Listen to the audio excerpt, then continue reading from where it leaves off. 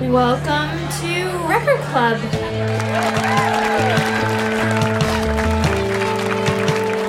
This is Record Club, the podcast where people tell personal stories about how seminal albums impacted their lives.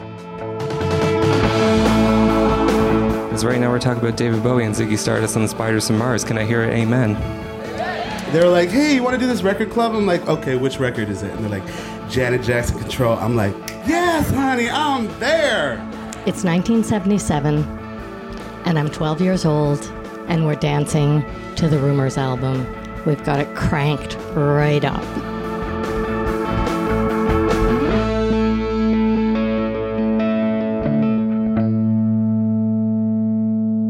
My name is Louise Burns. I'm a musician, producer, and your host. And on this show, you're going to hear stories in front of audiences from our Record Club nights. At these musical gatherings, we pick one classic album and invite storytellers to share their tales of how that album intersected with their lives. You're not going to hear deep critiques or musical dissections, just honest stories from passionate music fans told live. Yes, live. Remember what that was like to be in the same room as other people having a shared experience? We recorded this series in the before times, long before COVID. However, we were sitting on it, waiting for the right time to release. And oddly enough, now feels the most fitting. With the future of small musical gigs and intimate storytelling nights being uncertain, we thought we would release this show to rekindle that feeling of attending a live event while we wait this thing out. For the premiere episode of Record Club, we are telling stories about an album that's celebrating its 25th anniversary. It was even going to be toured across North America this summer, but like so many other tours, it had to be put on hold due to the pandemic. Your Record Club album this week is Jagged Little Pill by Alanis Morissette.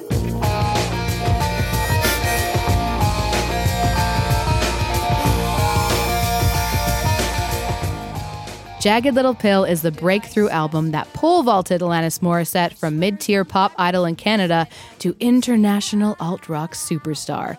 She won over new fans with grunge-inspired sounds and made a place for herself on the record shelves of teens of the 90s with lyrics about self-discovery, coming of age, and infatuation. Infatuation.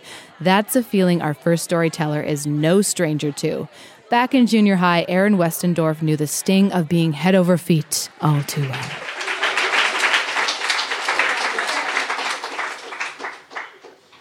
So, in September 1996, I was 11 years old and I was starting grade 7. On the first day of school, I developed a disastrous, horrible crush on the new boy in my class. His name was Nick, and he was totally different than anyone I'd ever met before. He was from New Zealand. So he was athletic, but not a jock. He was trendy. He was confident. He was just the coolest guy, and I was essentially a gremlin. I didn't have a good grasp on hygiene, and my hobbies were writing Hanson fan fiction, and we weren't exactly on the level playing field. But my locker was right beside Nick's, so I had at least 7 chances every day to talk to him. And after a few weeks, we weren't really any closer together. So I thought, I'll invite him to my birthday party.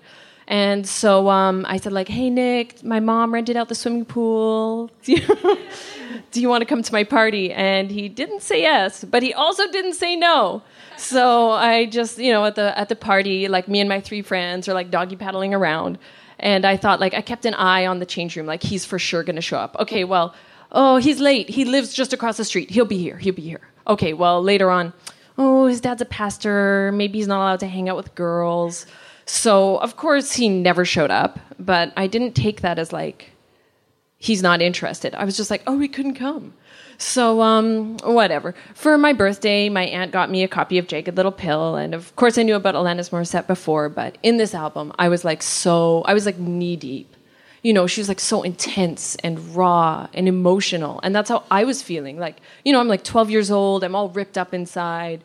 There's lyrics like Wine Dine 69 Me, and I don't know what it means, but I'm pretty sure if someone explained it to me, I could relate, I was like so in love with it. And I really wanted to show people at school, hey, I'm cool. I don't like I like cool music too, guys. But, we don't have Tumblr then. There's no social media. What do you do? Like, I don't know. Well, some kids put up album art in their lockers. I wasn't going to do that. I know. I'll put the lyrics from one of the songs in my locker. So I didn't handwrite it. I typed it up. And I didn't just type it up. It's not 12-point black Times New Roman. It was 6-point yellow Lucida handwriting, which is like, you can't even read that.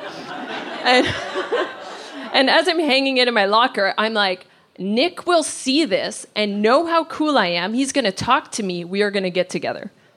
That did not happen. So throughout the school year, maybe based on certain events like Nick and I danced together in gym class, I'll put head over feet. Oh, I feel burned because he has like a grade 9 girlfriend. I'll put right through you or something. And it never worked. So I thought, it's not the method of communication that's the problem. It's the way I'm displaying it. Instead of Lucida handwriting, I should use wingdings. So it's like the year was...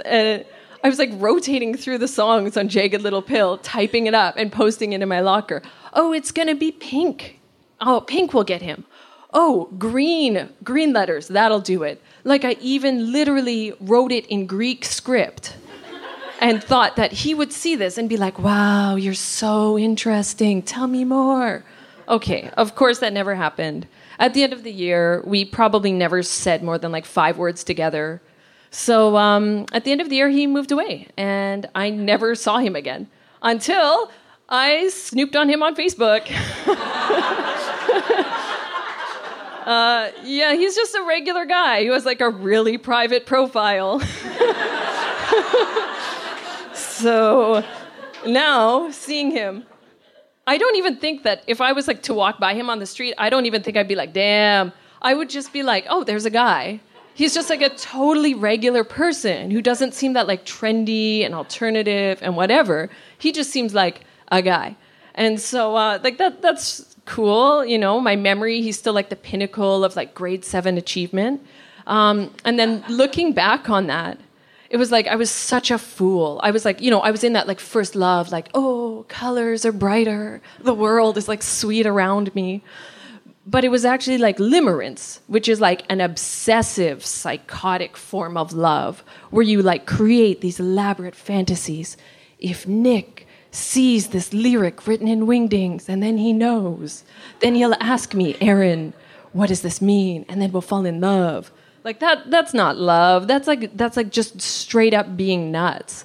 And I wish I could say that this experience, like trying to show my heart through Alanis Morissette lyrics, was the only time in my life that I was absolutely insane because of love, but it was just the first time.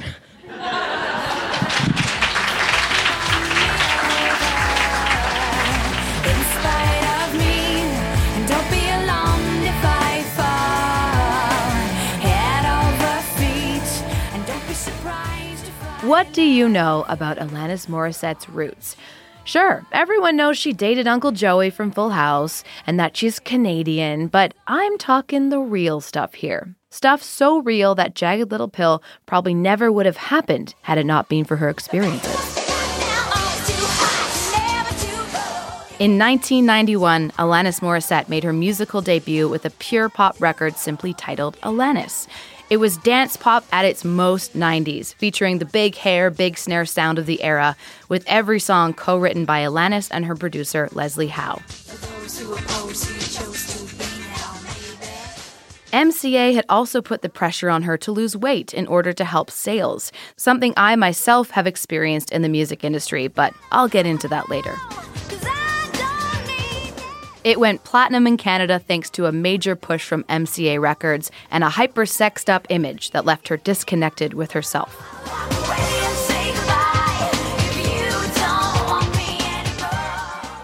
Her next album was a flop, and she found herself living at home with her parents in Ottawa, Ontario, Canada. The story often ends this way for child stars, but not for Alanis. She moved to Los Angeles and met producer Glenn Ballard and soon found herself rising like a phoenix in the studio, making what would become one of the most successful albums of all time. The pain and experience of her youth spent in the depths of the Canadian pop music industry had left her bruised, fragile, and angry.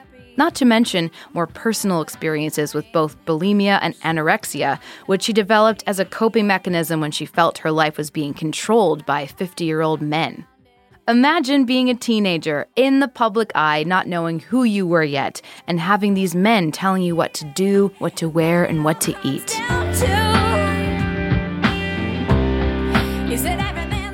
In 2001, my childhood band Lilix, a band we'd started at the tender age of 11 to 14 respectively, had by some miracle landed a record deal with Maverick Records, the same label Jagged Little Pill was released on 6 years prior.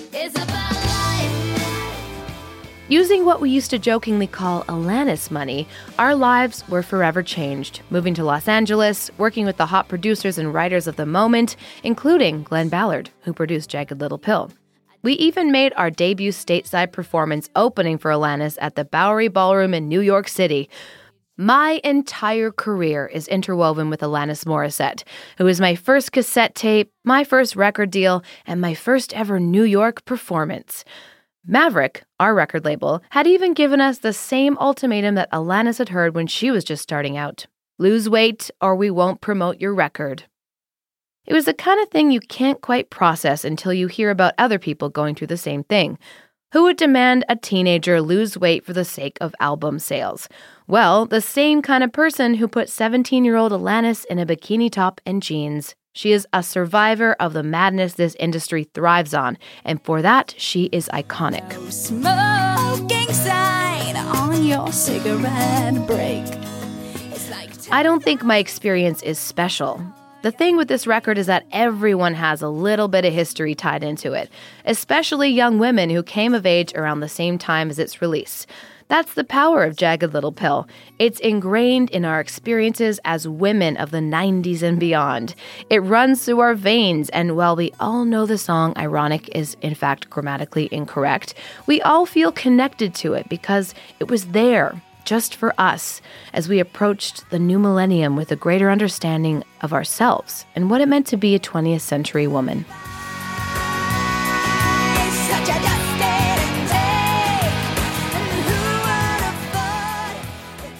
Yes, having your first album released on the same label as Alanis is pretty special.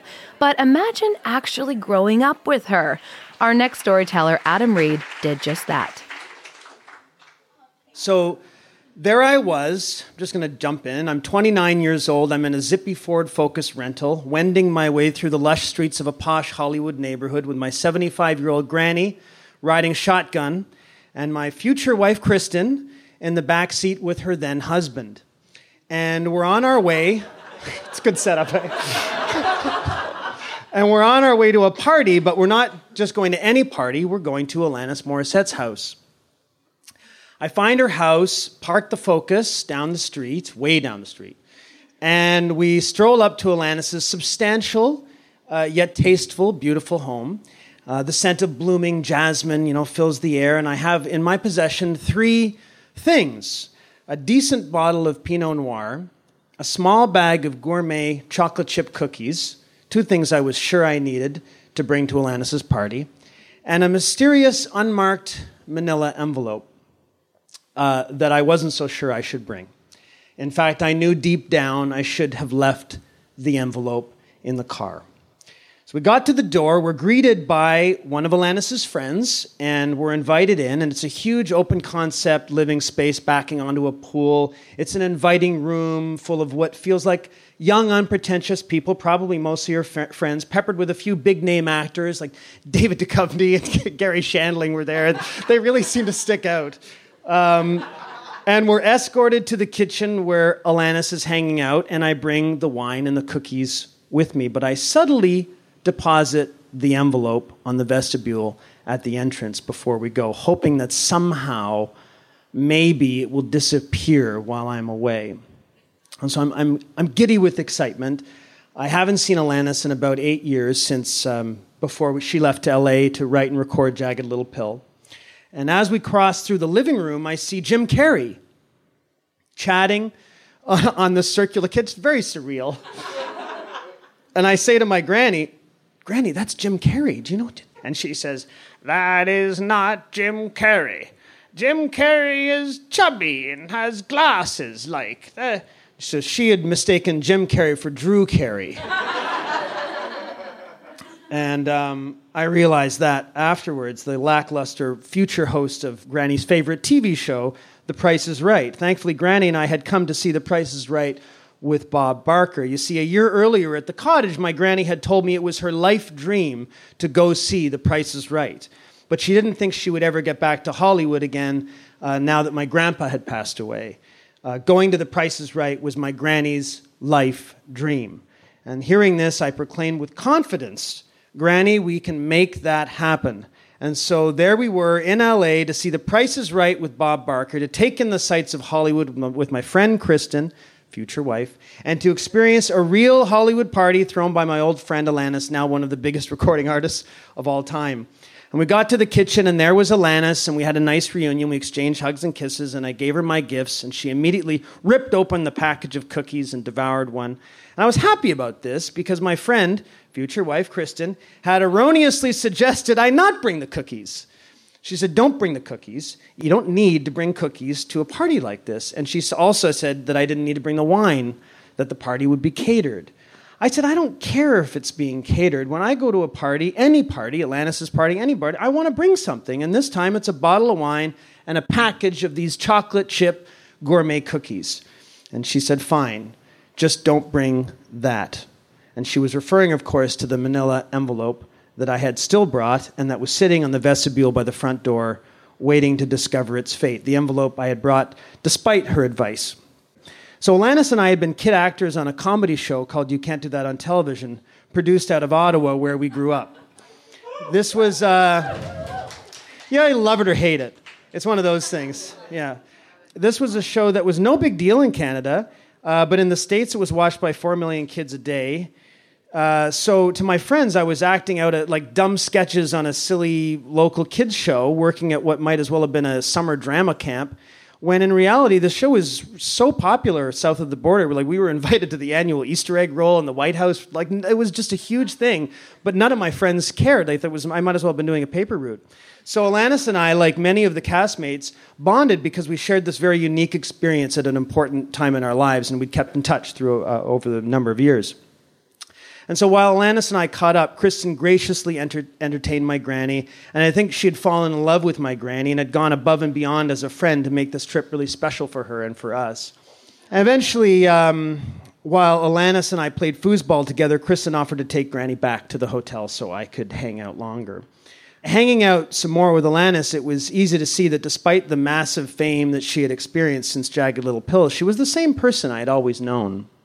She was confident, funny, highly intelligent.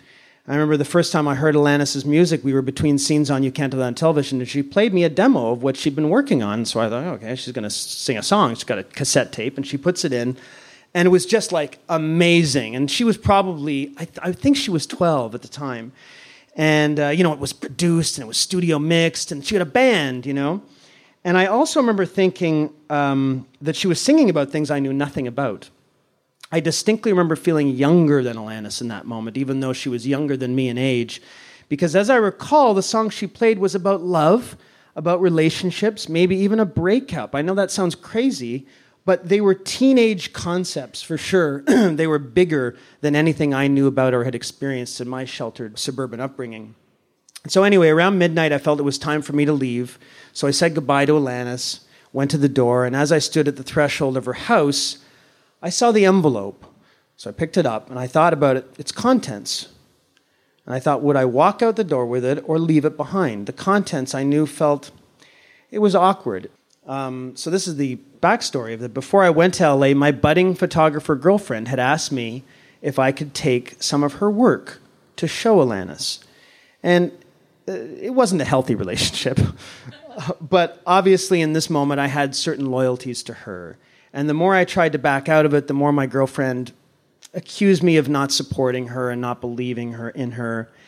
And, I can clearly see now that the answer to her request should have just simply been, no, that's awkward. Or alternatively, I could have said, yes, sure thing, and then just not given them to Alanis. Like, it was a very simple solution, but something compelled me to bring them. But what made the pictures and the act of giving them truly awkward was one of the photographs in particular. It was a shirtless photo of my friend Glenn. Now, when Alanis first came to Toronto, pre-Jagged Little Pill, she had tracked me down and we started hanging out, and I felt we were beginning to connect, actually, in a way that was really exciting. And obviously, I thought she was great, but I was dating another woman at the time who I was afraid to break up with. This was a pattern in my young life. And so I invited my friend Glenn, who had also known Alanis from Ottawa days, out to a movie with us. And as the song suggests, they fell head over feet for each other. Now that song, in fact, apparently was inspired by my friend Glenn. And it wasn't a long relationship, but from what I could see, it was a very meaningful relationship. And they broke up right before she moved to LA, and about a year before Jagged Little Pill was released. So now at this point, Glenn and Alanis had not been together for about 8 years. So this wasn't something fresh, and I considered all of us to be part of that Ottawa sort of tribe of friends. The fact that they had dated was secondary, really, to that. So I didn't see his appearance in my girlfriend's pictures to be that weird, or at least that's how I justified it. But at the end of the day, it's still incredibly awkward. Random pictures in an envelope, one of which is a shirtless picture of her ex-boyfriend. It's really insane that I was actually considering this. And while I stood at the door, a friend of Alanis's and someone I knew from Toronto as well approached me, and without thinking, I just handed them to her. And I said, "These are my girlfriend's pictures. She's a budding photographer, and she asked me if I could share them with Alanis. It's awkward, I know. Would you mind giving them to her later?" And then I left the party, and instantly as soon as I left the party, I regretted leaving them there with her. So anyway, I never heard from Alanis after that. I tried connecting with her once to explain the situation, knowing she probably didn't get the right message, knowing probably she thought it was awkward and weird. I mean, obviously she did. But I never heard back from her, and I didn't keep trying. I was embarrassed, essentially, and felt shameful about the whole thing. And over the years, I've asked myself many times, what was I thinking? Why did I bring the envelope? Why did I feel compelled to follow my girlfriend's instructions? So, just like the song Head Over Feet about a friendship turned romance, my best friend Kristen did become my wife. And she said something brilliant to me the other day as I tried to decode this. She said, the forgiveness that I needed to invite was not for what I did.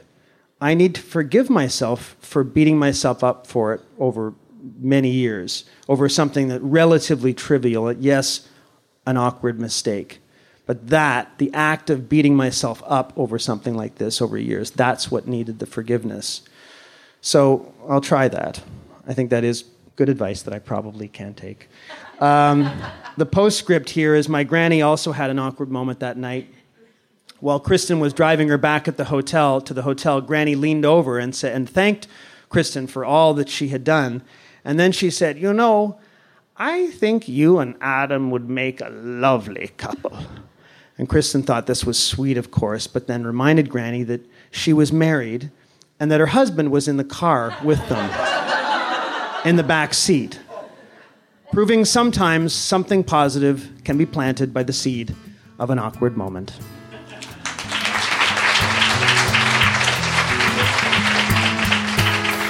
I don't wanna be the filler if the void is solely yours. I don't wanna be your glass of single malt whiskey hidden in the bottom drawer. And I don't wanna be a bandage if the wound is not mine. To know Jagged Little Pill doesn't mean you have to like it. When an album like this is so big, what happens when you can't escape it? Justina Kroll hated the album growing up, and in our final story today, we find out why. So my relationship with Alanis was a little bit less straightforward, by which I mean that the first time I heard Jagged Little Pill, I hated it. Alanis really annoyed me, which is not that unusual. A lot of things annoy me. It's sort of my thing. But she made enough of an impression that I actually made a list. So I wrote this list 20 years ago now, and it only has 4 items on it. So here it is. What is wrong with Alanis Morissette? Number 1, so she is screechy. Number 2, she is nasal, and she doesn't seem to feel bad about it. Number 3, she's really melodramatic. And I say this as somebody who loves Polish cabaret ballads. And finally, she sounds genuinely upset. This really bothered me. Now, at the time that the album came out, I was in my last year of undergrad, and I had no idea what I was doing. And I felt terrible about this, so I wasn't talking about it to anybody. I was coping with the stress by smoking a lot of cigarettes, reading poetry, and criticizing pop culture. I remember this one night, we went to a party with my friends, and Alanis, of course, came on the radio. And I remember referring to her song, One Hand in My Pocket, as that ambidextrous anthem. And I got laughs then, too. Like, not a lot of laughs, but some laughs. And I felt great because it meant that I had done something well. And that was all I wanted. I wanted to feel like I could do something well. The problem with having that wish is that you have to be ready to do something badly. And that was a thing that I couldn't face. So I think I did what a lot of people do in my situation, which is to go ahead and do something badly, but just make sure it's something that you don't care about and that you can be guaranteed to suck at. And in my case, that was waiting tables. I had always been a clumsy child, and as I grew up, I had also added being terribly absent-minded to my repertoire. So I was in for a really great time. Despite these handicaps, I had gotten a job at a restaurant that had these upscale aspirations. And it was owned by this chef who had this ruddy Anglo-Saxon complexion, and he sort of had the charm of a riled-up Mel Gibson. And I still think of him as Mel, actually. So most of the time I was doing my best to avoid him, especially since that time when I was serving beers and I had put all of them on the outside of the tray. And then I started removing them one by one. So anyways, most of the time I was doing okay. I managed to avoid him, and I probably would have kept waiting tables a lot longer except for Alanis. What happened is there was a really busy night and everybody was working. There was an engagement party. And I, being the youngest waitress, was stuck late cleaning up. Mel was sitting at a table and talking to a friend of his, and he asked me to bring him a beer. And it was this beer that he had gotten at some microbrewery, and I was trying very hard not to forget the name of it. So I was concentrating, and he said, go to the back fridge. I went to the back fridge. I got the beer. I poured it out. Everything went well. I breathed a huge sigh of relief and walked away, and I could hear Alanis singing, asking if she was stressing me out. And I was thinking, no, you're not my problem. And a few seconds later, Mel got up, and he called me over to the kitchen. So I walk over, and he's holding his beer. And he asked me, what is this? And I say, it's a beer. There's an uncomfortable pause. Then he says, and where did you get that beer? And I said, from the back fridge, like you asked. Now there's a longer pause. Then he says, no, you got it from the front of the back fridge. That's where we keep the beer that's just been delivered. You need to get beer from the back of the back fridge, where the beer has had a chance to reach its proper temperature. And then he takes the bottle and he throws it right at me. Not exactly right at me, because he misses and it crashes to the back wall of the kitchen. It makes a loud noise, and I think at that point he sort of comes to his senses and just leaves. So I'm left standing there, and Alanis is still singing.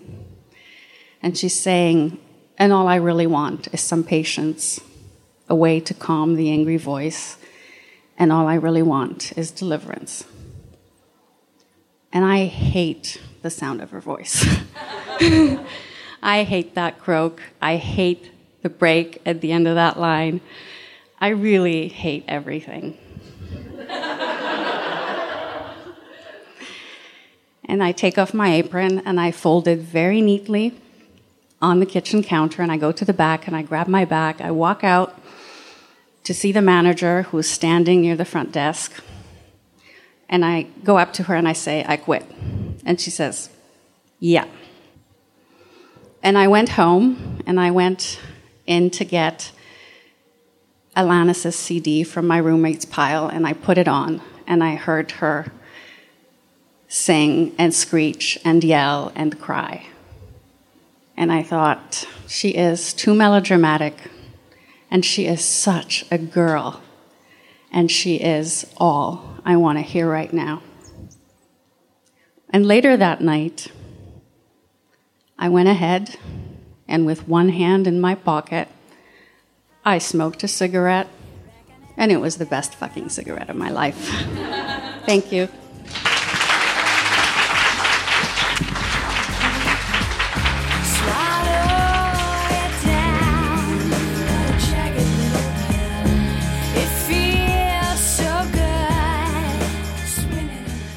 And that's Record Club for this week.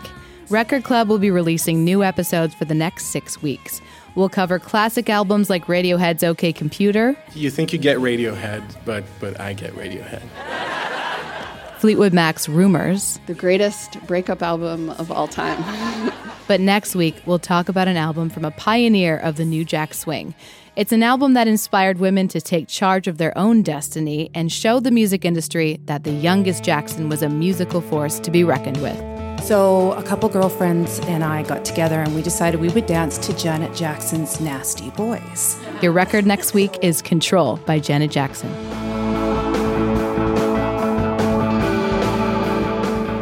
Record Club is a Kelly and Kelly production. It is produced by Chris Kelly, Max Collins, Lauren Berkovich, Dave Shumka, and Jody Camilleri. Record Club was created by Lizzie Karp and Ken Soy and recorded at a Here There event. Don't forget to subscribe to the show, spread the word about it, and leave us a review wherever you listen to podcasts. I'm Louise Burns. Thanks for listening.